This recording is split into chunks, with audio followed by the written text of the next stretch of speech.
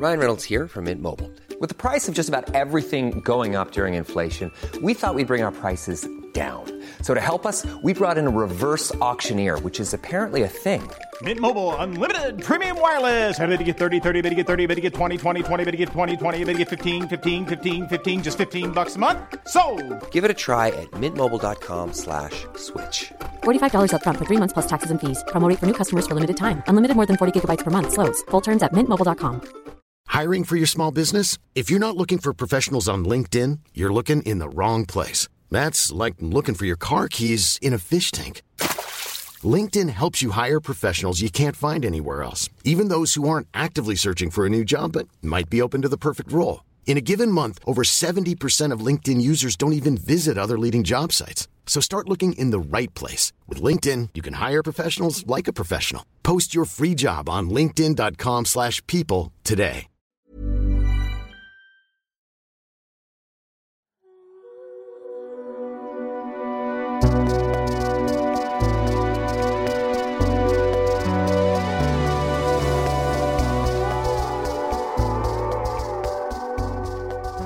Hello, one and all, and welcome to Book Off, the literary podcast with a difference. I'm Joe Haddo, and whether you're a brand new listener or one of our old friends, it's great to have you with us.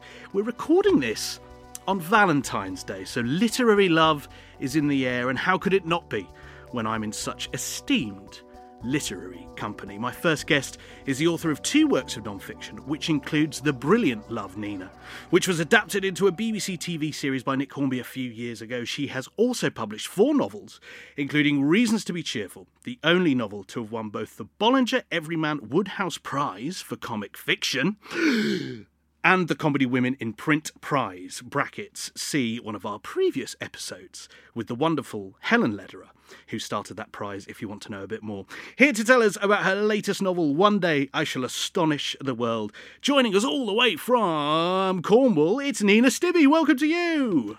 Hi, thanks so much for having me. It's lovely to have you here and to see you on the screen in glorious Technicolor, and we wish that you could be around our round table, but sadly it wasn't to be this time, but it's great to have you with us.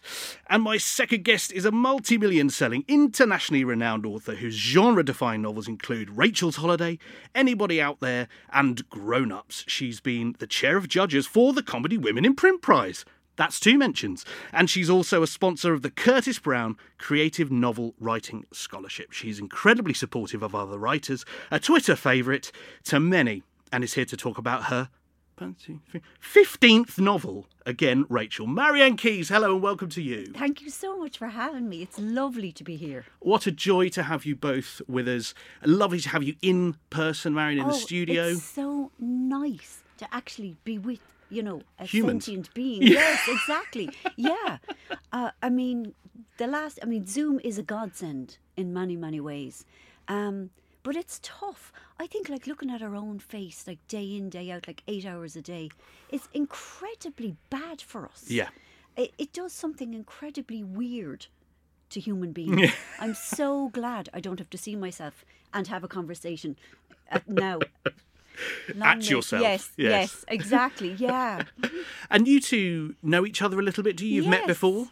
Yeah, we have. We've only met briefly, but I adore her.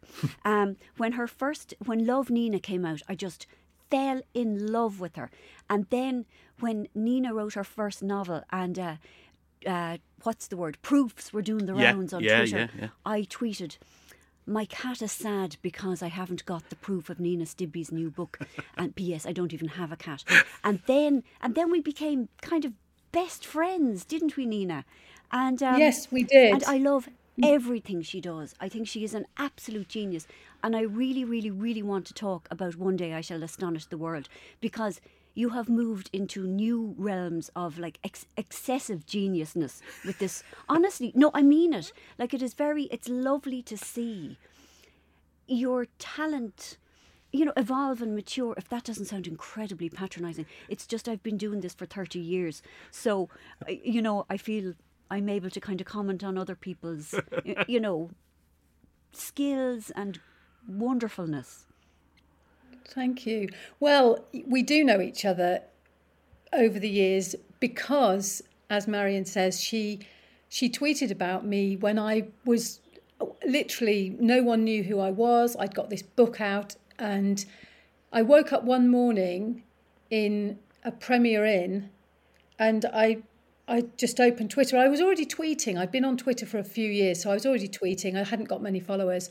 But there was this tweet from Marian Keyes, and I couldn't believe it. And I rang my mum, and she said, it won't be the same one. It won't be the real one. Because I said, no, it really is the real one. And it's really important, that, because it reminds me now as an established writer, just how much supporting new writers can do. You know, between Marian and Nick Hornby, and maybe a couple of others, they launched me. Without that, you just don't know. So we do like to support other writers, and Marian is the queen of that. Oh, I'm not. No, like you were going to be a star one way or the other. I just felt incredibly lucky to have read this beautiful book. And you are unique. The way you manage words in a way that just, you assemble sentences that are so very, very, very funny and charming.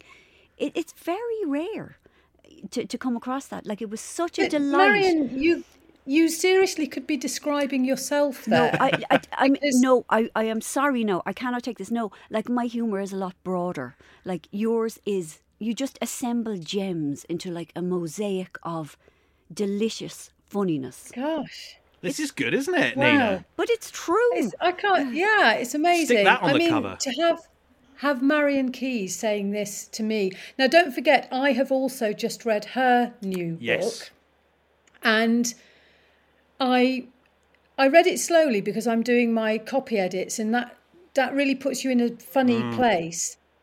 And I was very excited about Again, Rachel, because I loved the first book 25 years ago. And I was very involved with Rachel's Holiday because it was published by my sort of aunt. Do you know that? Me? Yeah, I do. Oh, Joe, you mightn't. I didn't know this, my no. publisher, Louise Moore, was married to Nina's uncle. Uncle? Yeah. Oh, no way. Yes. Yeah, so even though she's a year younger than me, for a few years, she was my aunt. And that's really weird because she's very, accomplished and glamorous. Yes. And there's me, and she was my old auntie. But anyway, so we in my family knew about the book. In fact, I think she was married to Patrick then. She was. Yeah. She was, because they just had Nell. And so I got the book, and I literally couldn't believe the opening lines of that book. I couldn't believe it. I was stunned. So, and loved it, and have loved Marian, and a book of yours that I really love a lot is this Making It Up As I Go Along. I often dip into that, which is her sort of essays and articles as well. So she's an all-rounder. But so reading Again, Rachel was a very profound event for me. And I wrote to Marian probably about 2 weeks ago on the train to tell her how I felt. And I couldn't stop crying because although it's very, very funny, just blissful, and you're just laughing the whole time. I won't go into detail, but I don't want to spoil this, but oh my God, so funny. But some flashbacks of such profound sadness that are completely compelling, and I know will be so meaningful to so many people, everybody. So I adore you and your work, and congratulations on this utter triumph. Well, Nina, thank you, but I adore you too, and congratulations on One Day I Shall Astonish You. And I know that we're just being nice to each other, but I really do love you and admire you so much, and you give me so much delight. And yeah, we're going to see each other in Bath with Lucy Mangan, yes, who is also very, very funny. Yeah. And we are going to take the waters. Oh God! Oh yes. But we have, when you go to Bath, what happens is you think, we're going to take the waters. But then you get there, and I just want you not to be disappointed, Marian, because there are lines outside of hen parties. Oh no! Well, okay. I did take the waters there one November, Did you? yeah, and you have to book it. But if you book it for kind of 12 o'clock in the day, maybe that's before the hen parties get up, so we could go then and sit. Let's do yeah, it. because it is actually. I mean, I hate getting wet. I don't like anything really. I like to live in a kind of a cave covered in fur, but. I did really enjoy myself that time, and it's up on the roof. Like you look out over Bath, like it's beautiful. I'll get my publicist to book it. Cool. When is this event in Bath happening? So that people are not not taking of the water, but there, the actual everyone event. is welcome for that as well. Yeah, there's a few people who might want to pop down. It's May. It's the Bath Festival. Bath Literary Festival. Yeah, Excellent. I don't actually know what date yet. We'll find out. We'll find out and we'll let you know. I think it's the end of May, and Marion and I will be doing an event with the brilliant writer Lucy Mangan. Oh, fabulous. I'm right, aren't I? It's the three of us. It is. Oh, yeah. what a combo. Yeah. Her book is fabulous as well. Her book, Are We so Having Fun funny. Yet? Yes. It's so funny. And very warm. Yeah. Well, this is fab. Well, that's end of May or sometime in May. Yeah. Hey, people can look it up. Yeah. They'll find it, the Bath Festival. And we'll all go for a dip, which I'm very much looking forward to. And over the next sort of 30 minutes here, we're going to talk about these two fabulous books, which you've both mentioned, and there's a lot of love in this room and down the line for each other. We're also going to find out what you've been reading and enjoying recently. And of course, we will do the book off at the end, where each of you gets 3 minutes to tell us all about a book you love and you think that we should all read. So we've touched on, again, Rachel Marion, it's 25 years since Rachel's Holiday, I believe, isn't it? Yeah, it is. Can you believe that? Because I'm struggling. No, like, I mean, genuinely, that's like such a kind of a pathetic answer. But like, I don't feel that different to the person I was then. I mean, and maybe that was why it was so it was a real pleasure to write this sequel. It's the first sequel I've written.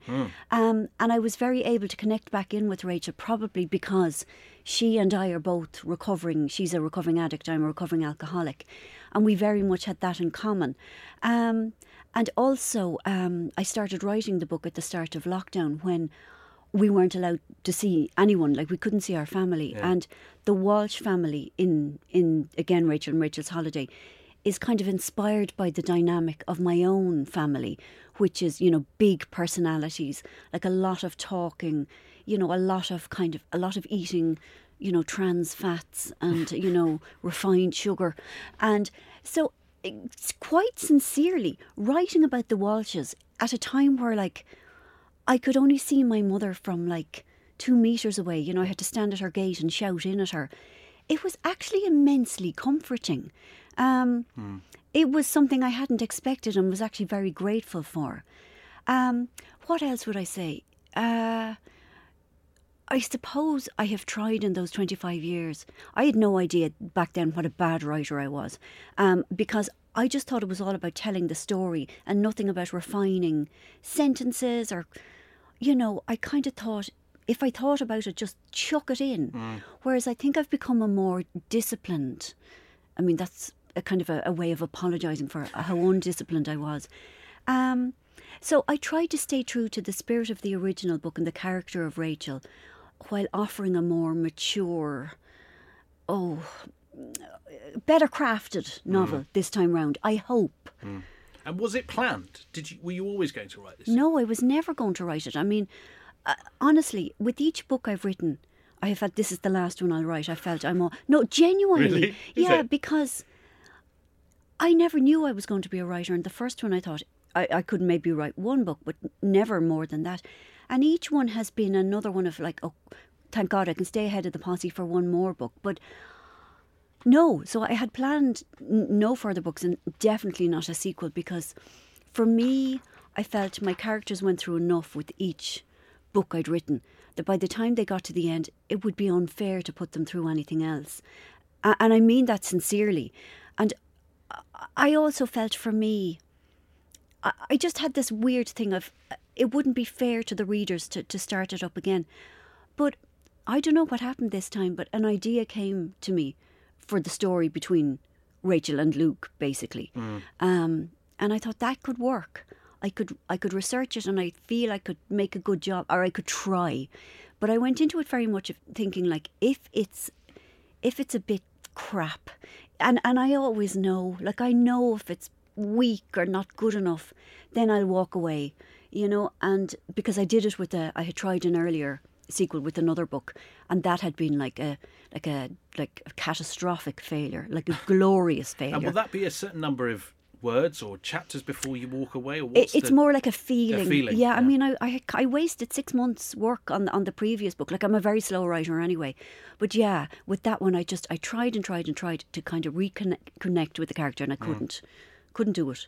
So, but this one met me halfway, I suppose. Right. Well, we're so glad it did, because it's a fabulous book. Oh God, I you're absolutely lovely, loved it. Joe. Thank you. I loved it, and I know many listening will have already got to it probably and love it as well. Want to come back and talk a little bit more about it in a moment, Marion.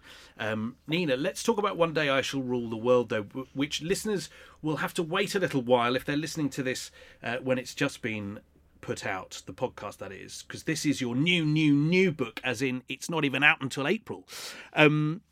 Can you just set up the story of Susan and Norma for us? Maybe just tell us a little bit about them, and for those listening. Yeah. I'm not very good at setting up my own books, but I'll try. So it's a friendship. It's two women in middle age, and they've been friends since they were sort of 20, and they've gone in slightly different directions, but they've clung on to the friendship. And we see how it sort of unfolds, how the friendship fits around the infrastructure of their real lives, because friendship has to do that. And one of them is sort of traditionally successful, and the other one is less obviously so. And that's really what I think the centre of the book is. Around it, there's a workplace. It's sort of set in a university, because I love workplace novels, and I love the workplace aspects in your new novel, Marion. I love the banter of work and the sort of timetables and the bickering and all that kind of thing. So there's a university setting, subtly, and there's a couple of marriages thrown in, and we get to see them. And for me, it's different from my other books because it's contemporary. So it's the sort of continuous present is now, is sort of, you know, a couple of years ago when I wrote it. Yeah. And that's it, really. Because friendship can be as irritating as it can be wonderful sometimes, I think. And in this book, I think you just capture friendship wonderfully, or a friendship wonderfully, should I say, a real long-term friendship here.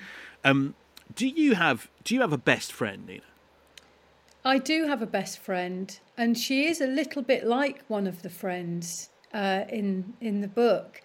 I'm a great champion of friendship. I think friendship is seen as the poor relation to, you know, siblings and marriage and romance. Like Marion, I come from a massive family, a very big, boisterous, robust family with interesting, fantastic people in it.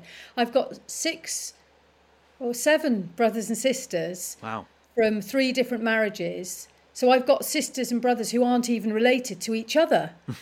And they can do anything. They can just get away with anything. They can be absolutely fucking horrible.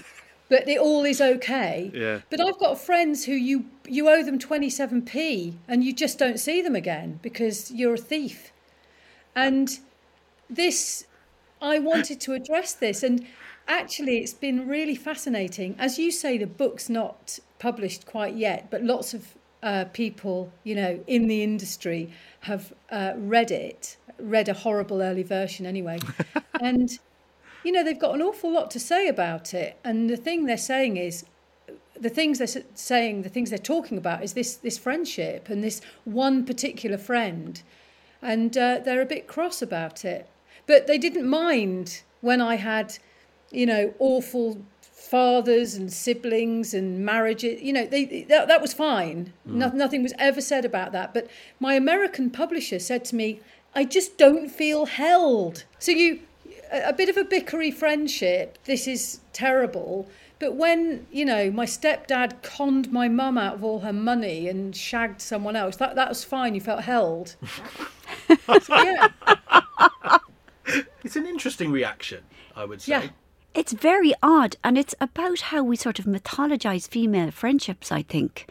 I mean, I think friendships are as easily as complicated as a marriage, because as well as love, there's a rivalry that's often worse than sibling rivalry. Yeah. And nobody ever talks about when people stop being friends, because there's this kind of, again, this mythology that like it's, what is it, hoes before bros, if you'll forgive me. But like that, your female friends are always there for you, like where, men will let you down. That is absolutely not the case. And I think an awful lot of people will say, one of the most painful losses of their lives have been when a friendship has gone wrong, a same-sex friendship. And, I was thrilled to read in One Day I Shall Astonish the World this, because they are constant rivals, even though they really want the best for each other. And even when they want when Norma wants Susan to finish her degree and everything, there is still that feeling that if she had, that it would have caused resentment to Norma. Like it's a constant kind of push me, pull you. Yes. In a relationship like that. And I love that you wrote about it so beautifully. Yeah. Well, we'll see what the world thinks. But yeah, when I first started writing it, it was much more focused on the marriage. But it became obvious to me that the friendship was much more interesting. And so poor old Roy was pushed back and the women came to the fore. But I've really enjoyed writing a contemporary novel. I mean, I've written a lot over the years that hasn't been published. I'm 60 years old now, so I've never had a problem with finding humour. And I've said before that I've been writing and funny lines just pop into my head, but it didn't happen with this book. And I don't know why, but it was terrifying because I had to really, really work at it. I think, I've now had, this short chapter doesn't have any funny humour, any warmth in it, so I need to go back and dig about. And it's the first time that's ever happened that I haven't had a funny inner voice chirping up. So I don't know whether that's because I was writing it during lockdown and it was all feeling a bit odd, or whether it was that it was fiction, because I've written, much of my previous writing has been very autobiographical, and this one absolutely isn't.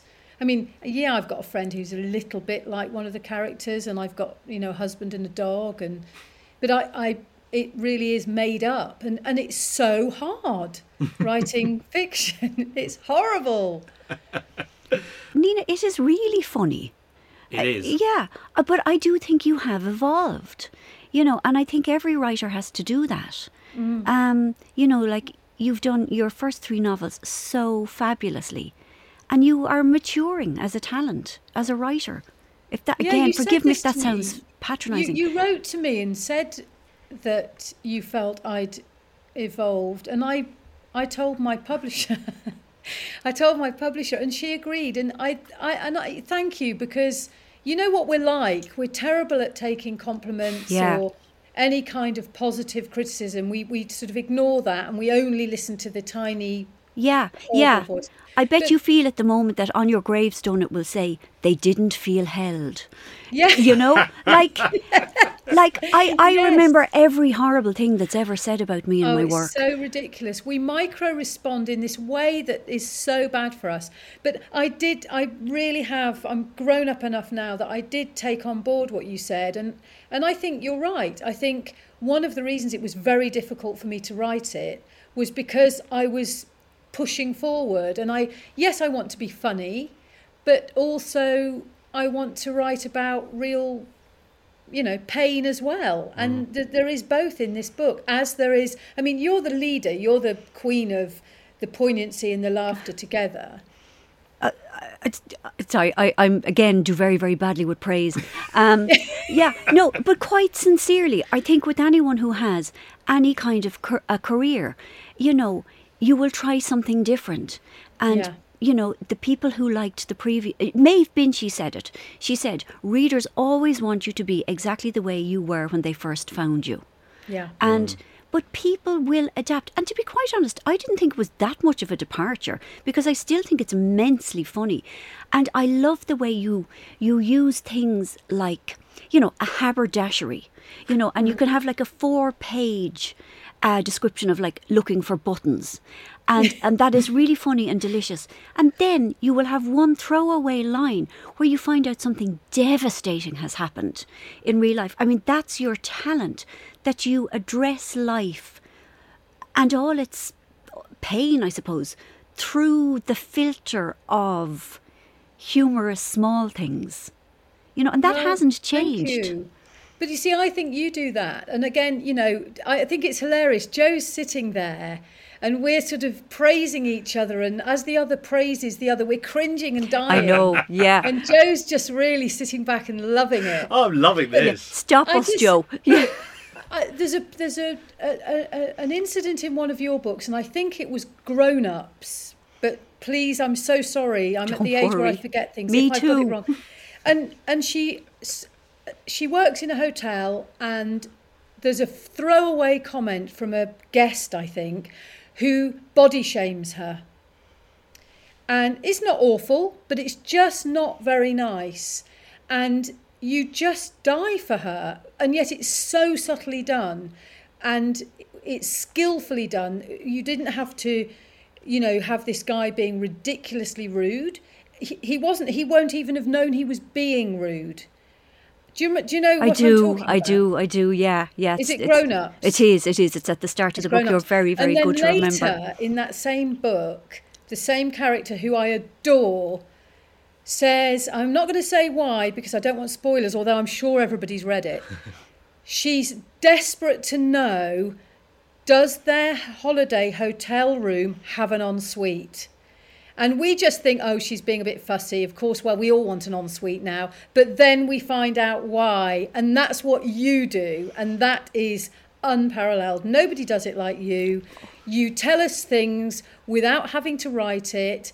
And it's miraculous. Nina, thank you, but you have to stop now. Thank you very much, Let's though. both stop. Yeah, yes. Let's go off each other. Yeah, but no, quite genuinely, your books are magnificent. No, we'll leave it there now. Right, Joe, quick, move us on. Look, there's the book off in a few minutes, and you're just going to turn on each other for that. This will be out the window. Yeah, all that nice stuff. Yeah. Let's talk about sex, as Salt and Pepper once said, because recently in an interview, Marion, I read that you said you write about women being sexual past the watershed of 40. Yes. And I think this is one of the many great things about this book, about your writing, and also just so important for us all to be reading in books and seeing on our screens, don't you think? I do. I mean, it makes me sad that there's this trope that men, past the age of 24, never have the sex they want because the women don't want it. And I really understand what it is like to be exhausted and to think that sex is just another thing on your to-do list. But it kind of leaves no place for women to, to rediscover that when their lives maybe change a bit and they're not so burdened. That kind of whole thing of women being withholders of sex is very unhealthy, I think. And it is not accurate. And I really have to say this a million times. If it's not for you, I completely understand. But it may be for you.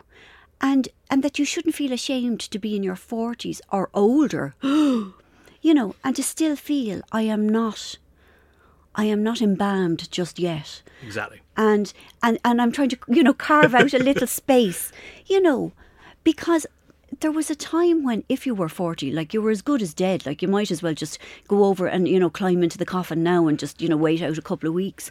But we're living longer, we're healthier. Yeah. There's the owl, if you'll forgive me for mentioning it, the HRT, which it makes it easier, to feel more alive for longer. Yeah. But if it's not for you, that's grand. Absolutely fine. Yeah, I'm not putting pressure on anyone. No, we are not. But I suppose what I'm saying is it's also it would be very easy for younger people and men to just assume. Yeah. Because after 40, you don't. Women aren't really that interested. Yeah. Because that is what a lot of what we read and see is that. It absolutely is. And, I think it depresses men because, there's that awful saying of, you have a jar and every time you have sex before getting married, you put a penny into the jar, and then after you get married, you take a penny out of the jar and the jar will never be empty. That's not necessarily the case, but it's this kind of thing. The minute you get married, all the fun stops. Or the minute you kind of, buy a flat together, have a baby or whatever. Life is full of chapters. Our life changes all the time. And, people could land on a very delicious spell at some age, where Absolutely. other people would be thinking, oh, no. Exactly. I think that's so right. Before we ask you about what you've both been reading and enjoying recently, I just wanted to come back to this point you made, Nina, about sort of putting the comedy into this latest book and having to really sort of find it, as opposed to maybe previous books where it's sort of been a bit more free-flowing. Because you're both, here comes me and the gushing praise now, you're both incredibly funny writers and you are a joy to read. And I wondered, we mentioned Helen Lederer earlier, the fabulous Helen Lederer. She was a guest on this podcast. We're big fans of the Comedy Women in Print prize that she runs, which you won, which you were the judge for, Marion. Do you think, thinking of that prize, thinking of where we are in 2022, are we celebrating sort of the female comic writers more now than we were sort of 5-10 years ago, when it was, a bit like, an attitude of, can women be funny? Nina, what do you think? I think things have improved, but they've a long way to go. Mm-hmm. I think I'm old enough to remember writers like Beryl Bainbridge and, I'm not going to, Bernice Rubens and others. Barbara Pym. Where they could be funny, and they were very, very funny, but they were also seen as literary. And there came a time where you had to choose. I mean, I didn't, because I wasn't being published at that time, but I thought women had to choose one or the other. So you either had to had to lean one way or the other, and men haven't had to do that. And this is something Marion's talked about before, where you've got someone like Marion, who is seen as first and foremost a funny writer, and because and quite rightly, she's very, very funny, and you do laugh out loud. But another writer, let's say David Nichols, who is also quite funny, but I don't know whether he's a bad example, but do you take my point that women have had to choose? And that wasn't always the case. Yes. Books I've read as a young woman, very funny, but they weren't sort of marked down for that. Like Sue Townsend. Yes. Yeah. I mean, Sue Townsend, Adrian Mole, if it weren't for that book, I don't think I'd have ever put pen to paper, because she made it all right to write about anxiety and to make, ordinary. I mean, God, that kid came from Leicester even. I just read it open-mouthed. Yeah. And, she was utterly fantastic. But, I think things have improved. I think the people like Marion and Helen Lederer, for instance, leading this recent very calm and rational charge against, for instance, the Woodhouse Prize, I mean, it was really fascinating for me. I remember when the news came that they hadn't shortlisted any books, the Woodhouse Prize, because they weren't funny enough. And I wrote what I thought was a satirical tweet. I put, fair enough. Fair enough. But really, I thought, for an outfit that purport to support comedy writing, it was the most terrible thing to do. But of course, they got an awful lot of publicity out of that. And then certain key, very, very prominent writers and people in the industry, well, a few of them, Marion included, openly complained about it. They didn't do a satirical tweet. They said, this is not right. This is really horrible. This is really unfair and not nice. And pointed out the dearth of women, etc. And then, surprise, surprise, a woman won it. And it happened to be me. You. So I benefited hugely from that. Yeah. But you know, I'm not saying I shouldn't have won it. I'm just saying it needed to be said. And because of that, I can't remember, what was that, 4 years ago? Yeah, when was it, Nina? I think it was 2018, maybe 17. Yeah. And it did things to, I think, changed very quickly. Helen set up the Quick Prize, and people got on board with that, and that's been fantastic.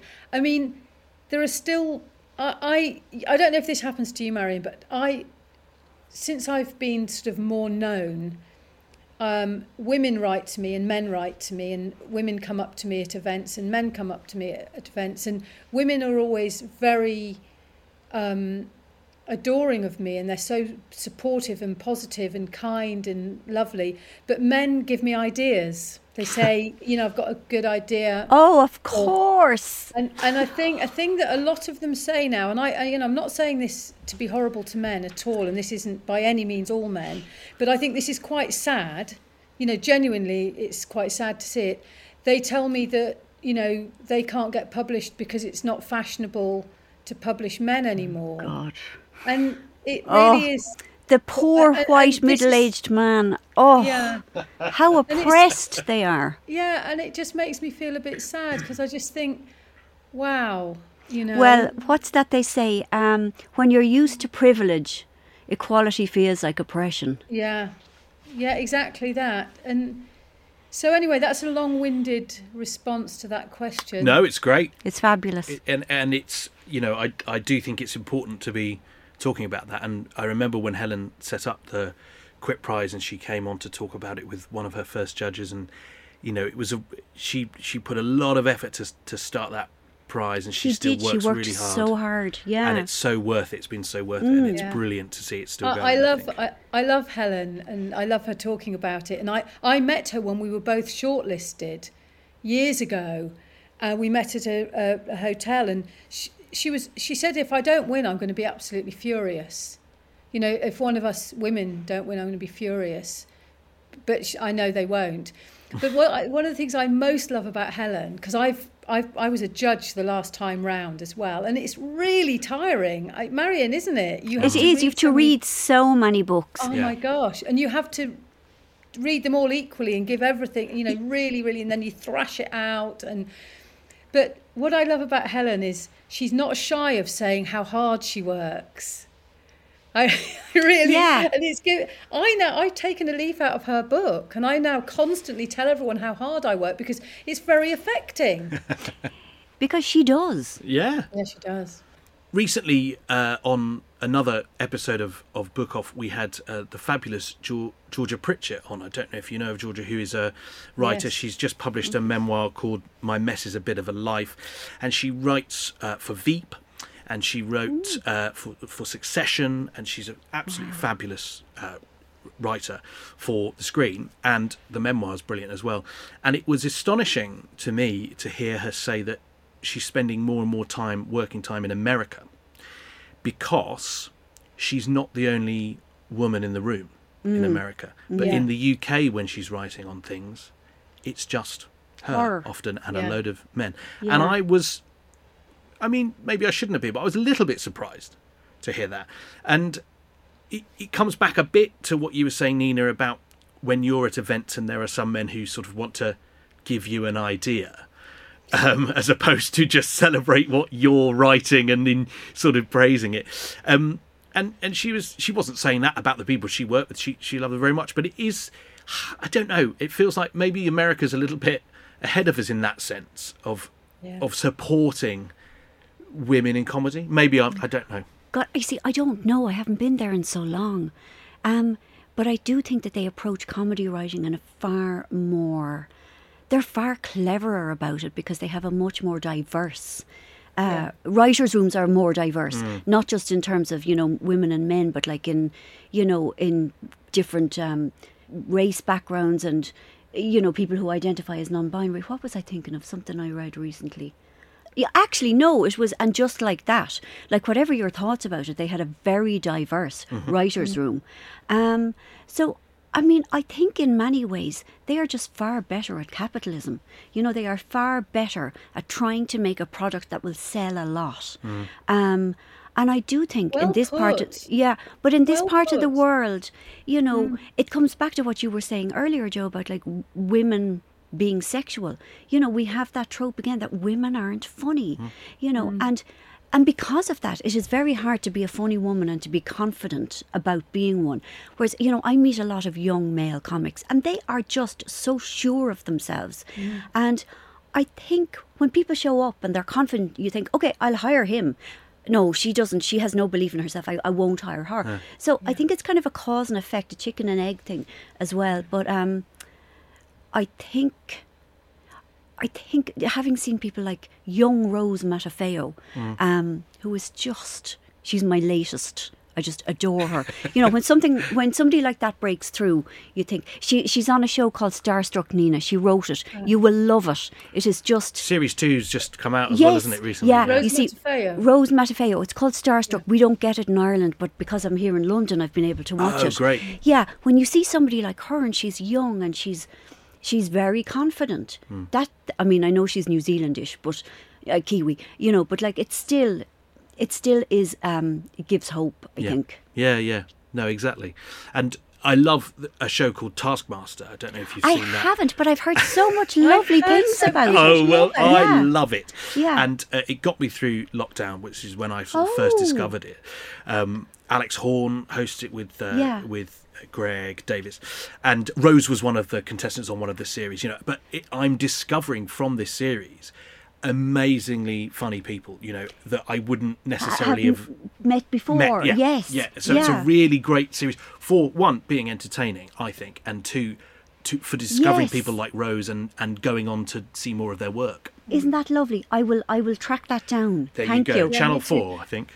I've heard people talking about it. I'm just not very good at watching TV of any kind. I just don't know how to do it.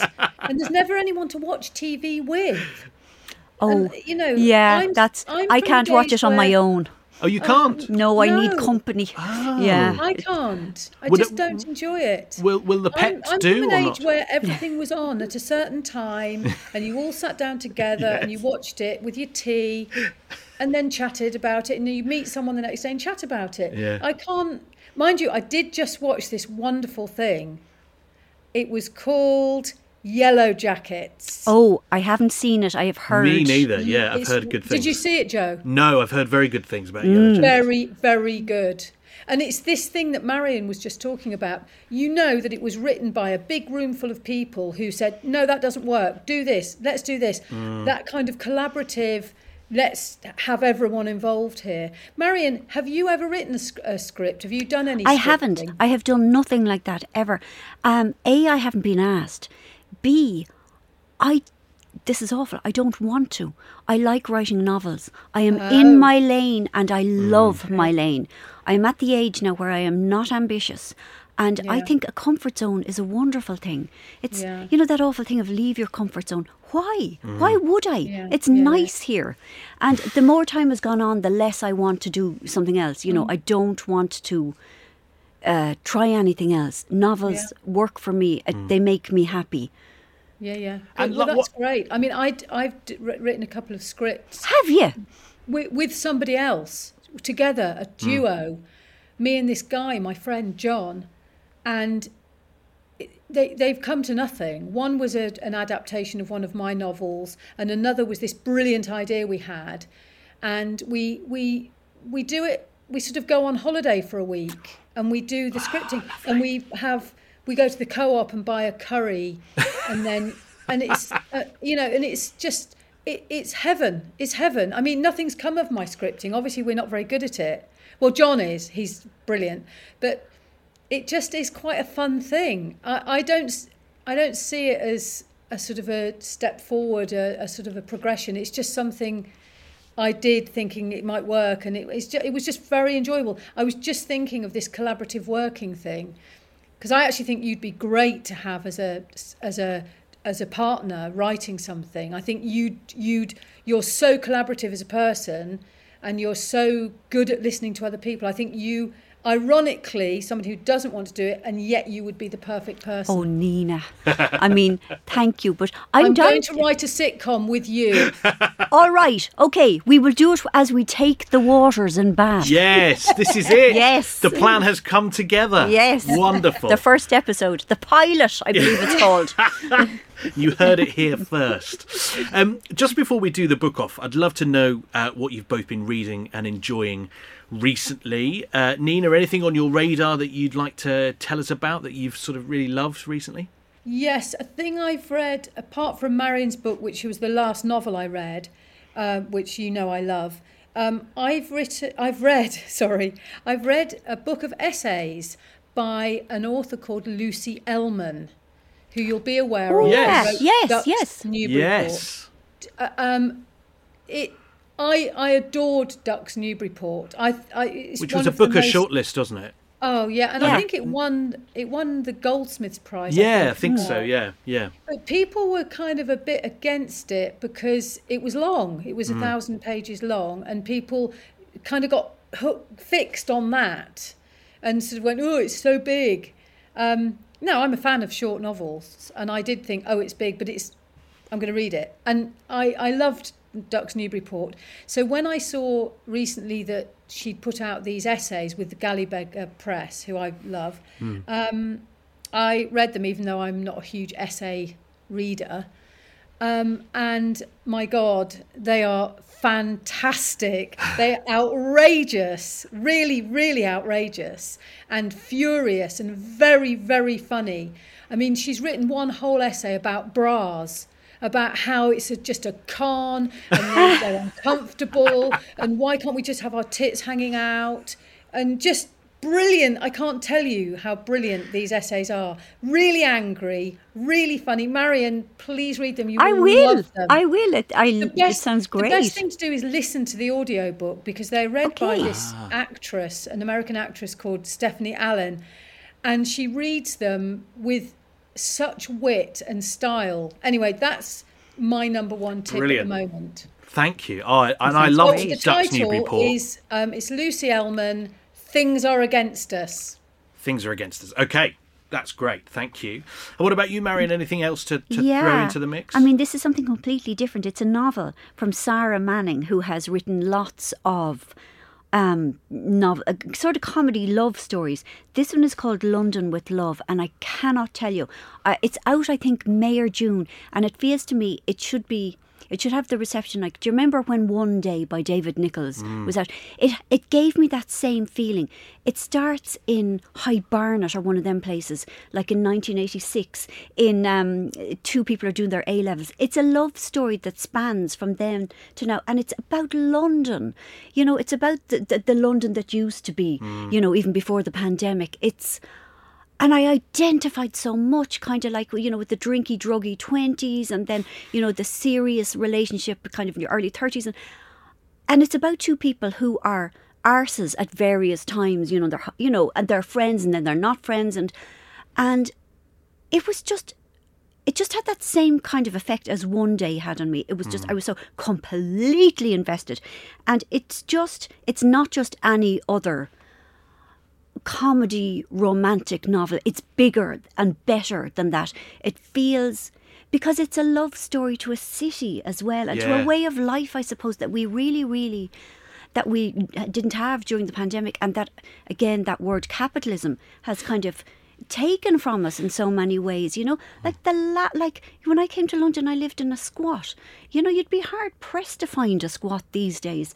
Do you know, like, I mean, it was possible to live really cheaply in London, and they were just wonderful, wonderful days. Anyway, I adored it, and the couple of people I know who have read the proof already felt the same. It's fabulous. Wonderful. Sarah Manning. Sarah Manning, Sarra Manning. It sounds fabulous. Thank you both for those recommendations.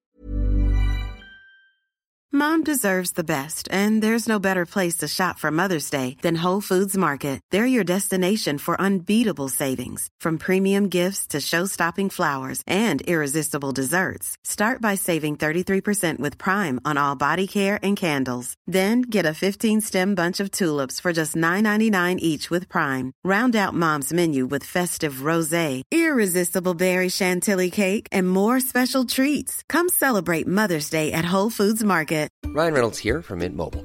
With the price of just about everything going up during inflation, we thought we'd bring our prices down. So to help us, we brought in a reverse auctioneer, which is apparently a thing.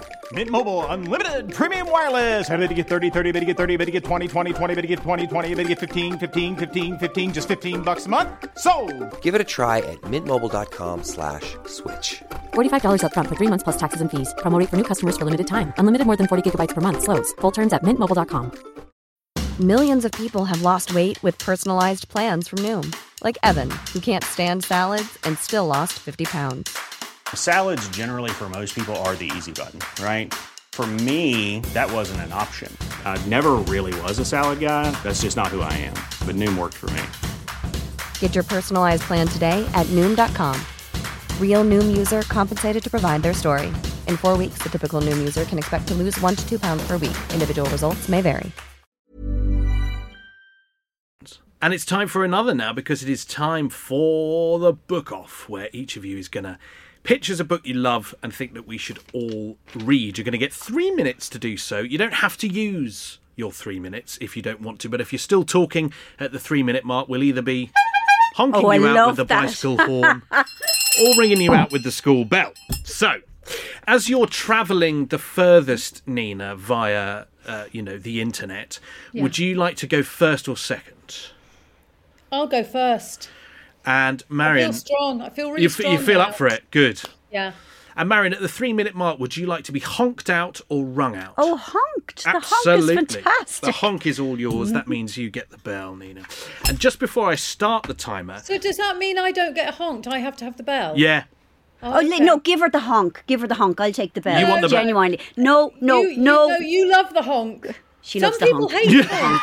You're making assumptions. You can have the honk as well if you want. Yeah. I would prefer the honk, but, I don't We'll want to both mess take with the This honk. is the first time I've ever done it, but I'm going to do it for you both. You can both get honked. It's Valentine's Day. I'm feeling like you can both get a little bit of the bicycle horn. I'm going first, so I don't have to follow Ms. Keys. So I don't even know what her book is. Tell us the book that you're putting forward, Nina, and then I'll start the timer. The book I'm going to talk about is The Fortnight in September by R.C. Sheriff. It's 3 minutes on the clock then. Over to you, uninterrupted, to tell us about The Fortnight in September. This is just about the most compelling, life-affirming novel I've read in recent years. But because it's an understated kind of book, I don't want to go for big superlative. So I'm going to keep it on the down. It was first published in 1931, and I first heard of it many, many, many, many years later in 2020 when the novelist Kazuo Ishiguro wrote about it in an article about books to cheer us up in the pandemic, books that would uplift. So I read about this novel and I ordered it straight away. And it's published by Persephone, which means it's a really lovely quality to paperback as well. Lots of beautiful end papers and things like that. Anyway, it's a simple, subtle tale of a lower middle class family from the London suburbs preparing to go on holiday and then getting on the train and going and then being on holiday in Bognor Regis. And the story opens the night before they go when they're preparing, and getting themselves ready and getting ready to close the house up. And it's a big deal, this holiday, as it used to be in the 1930s. Of course, it would be a big, big deal. And off they go. And on one level, it's completely undramatic. I mean, you might say, in the Seinfeld way, nothing happens. But on another level, it's an absolute forensic look at this family on their holiday. And it's September holiday, Marion. It's not blazing horrible July. It's coming into autumn. Now I'm going to just quickly try and read you a tiny bit, just give you a tiny flavour. This is when they've arrived, they've done all their prep and they've got there on the train, and they've shrugged off their city clothes and they've slipped into their holiday garb. For Mr. Stevens and his children loved the sea in all its moods. They loved it when it lay quietly at its ebb, murmuring in its sleep, and when it awoke and came rippling over the sands. At its full on a peaceful evening, lazily slapping the shingle. But best of all, they loved it as it was today, roaring wildly round the groins, booming and sighing in the cavernous places beneath the pier, crashing against the sea wall and showering them with spray. Every one of its 1,000 calls had a different note. Every sound was wild with freedom. So that's kind of the tone of it. It's very descriptive. It's a real classic sort of novel. It's full of moments of joy as they go and see a band on the pier, and then it's full of little moments of poignancy. Oh, okay.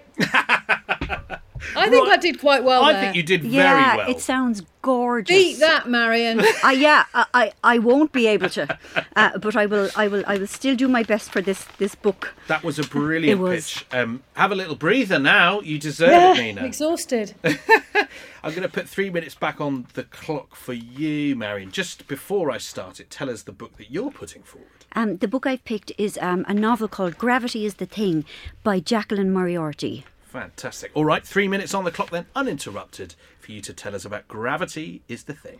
Okay, so Gravity is the Thing is by an Australian writer called Jacqueline Moriarty. She normally writes young adult novels. This is her first adult novel. And bear with me, it's about a woman learning to fly.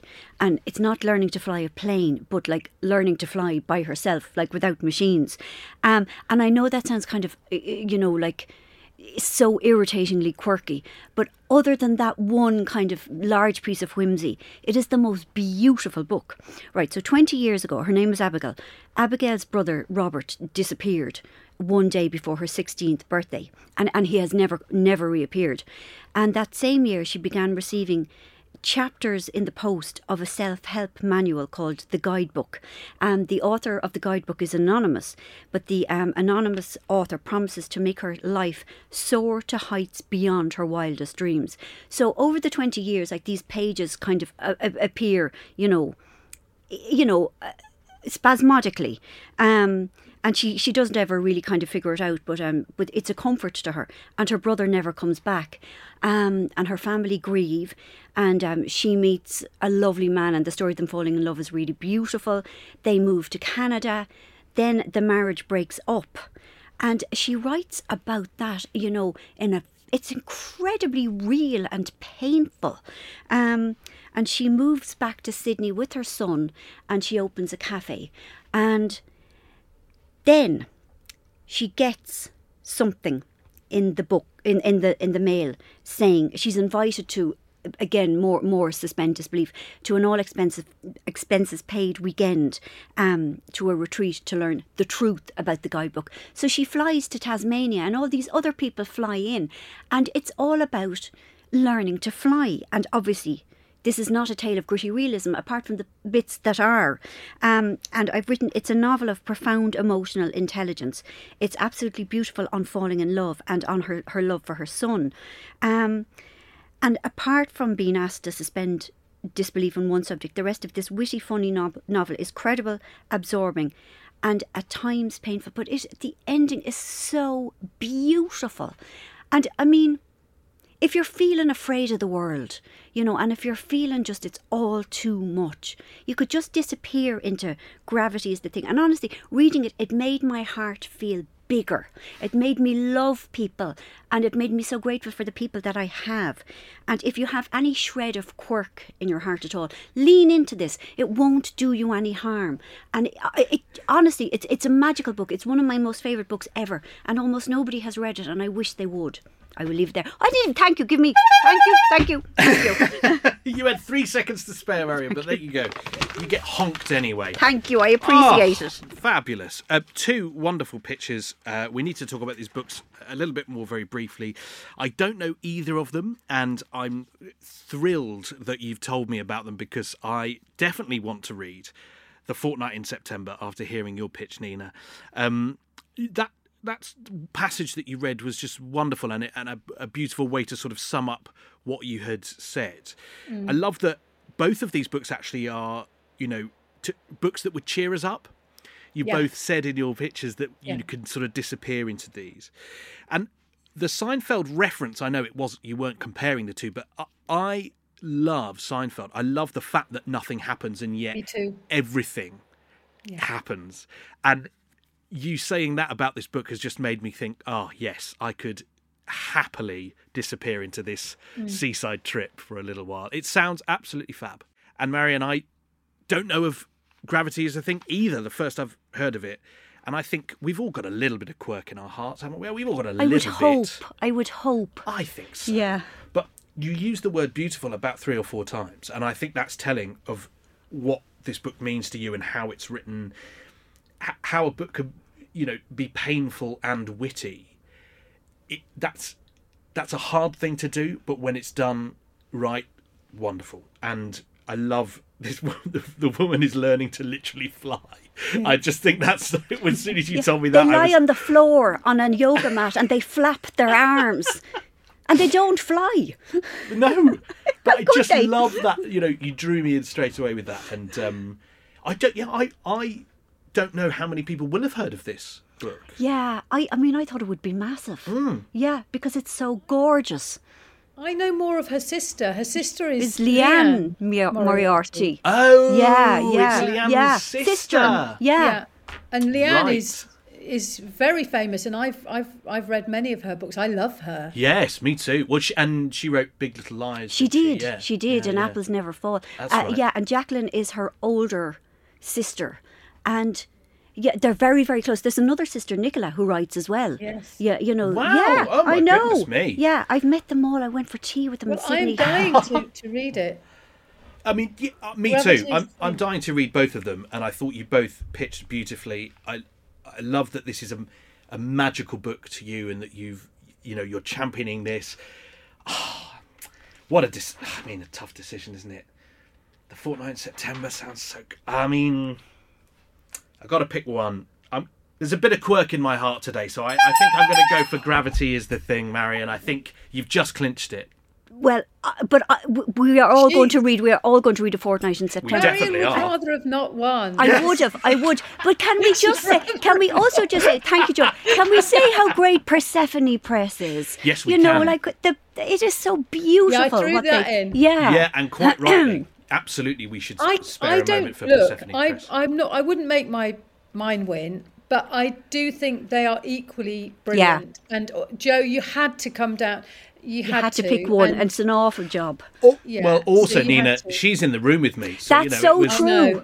I know, I completely get it. And I'm dying to read this Gravity is the Thing. But the reason I picked the RC Sheriff, even though I've heard your podcast a lot and I hear the things people pick, and I mean, what Georgia Pritchett picked, I just thought, how could anyone beat that? Yeah. What did she pick? The biscuit thing. It was a woman who has Tourette's. That's right. Who wrote about having Tourette's and saying biscuit 3,000 times a day. It just sounds incredible. And then I heard, Olivia Lang and her Hadrian the Seventh. And so I just thought, I'm just going to go for a really, really good novel that I love. And Marion's done the same. I think we've been sincere. Yeah. You are you're basically joint winners. And that book, we are. We both got the honk. You both got the honk. And I'll take it. The book that Georgia pitched was called Welcome to Biscuitland by Jess Thorne. Jess Thorne. Yeah, okay. Which is Welcome to absolutely fab, Biscuitland. because Okay, that's after hearing her pitch, Yeah. I did go and get it. It's been so lovely spending this time with you both. Thank you for joining me. I've actually got you both a little present, and I mean, partly I'll call it a marketing exercise in one part, because I've got these Book Off tote bags for you. Oh, how nice. There you go. That's for. Can you see that, Nina? That's what. So I'm going to send one of those in the post to you. Or I I can bring thought it to was a Bath. beer mat. Or you could take it. I could take it to Bath Yes. for Nina. And this one's for you, Marion. Oh, That's thank your you Book so Off tote. much. I love it. And it I also love comes with, and I'm not sure I can send one of these in the post to you, Nina, but I did get you a They're little edible. Valentine's treat. Oh, That is a little my God. donut, Oh, would you How stop nice. it? which you can enjoy or share or not. Oh. What do you reckon? Oh, Nina, can you Oh, see? they look That lovely. is, thank you Nina, I'll see if I can so get one to much. Cornwall without crushing it. Oh, listen, I'll bring you something. You won't be able to. I'll bring you Bring them something to in the Bath. bag to Bath. Oh, okay, that's I a good will. idea. I Yes. will. No, I will. Thank you so much. Well, thank you both. It's been an absolute pleasure. And again, Rachel by Marion Keyes is out now. It's published by Michael Joseph. And One Day I Shall Astonish the World by Nina Stibbe is out in April, published by Viking, and available, I'm sure, to pre-order now from all Absolutely. good bookshops. I Well would worth think. it. Thank you It's both been so much. It's lovely, been Joe. an absolute pleasure. Thank you. I've really loved it. Thank you so much for inviting me. Thank you. Thank you both. Thank that was you, great Nina. fun. See you in Bath. Thank you, Joe. That was Mwah, really mwah. lovely. Thank you.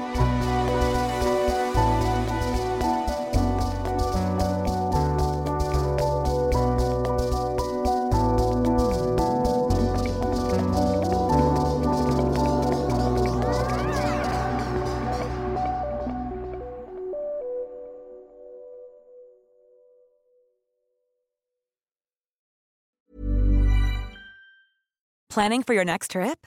Elevate your travel style with Quince. Quince has all the jet-setting essentials you'll want for your next getaway, like European linen, premium luggage options, buttery soft Italian leather bags, and so much more. And is all priced at 50 to 80% less than similar brands.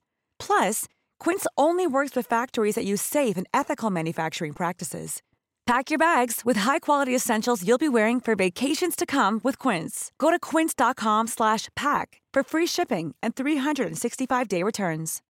When you need mealtime inspiration, it's worth shopping Kroger, where you'll find over 30,000 mouth-watering choices that excite your inner foodie. And no matter what tasty choice you make, you'll enjoy our everyday low prices, plus extra ways to save, like digital coupons worth over $600 each week. You can also save up to $1 off per gallon at the pump with fuel points. More savings and more inspiring flavors make shopping Kroger worth it every time. Kroger, fresh for everyone. Fuel restrictions apply.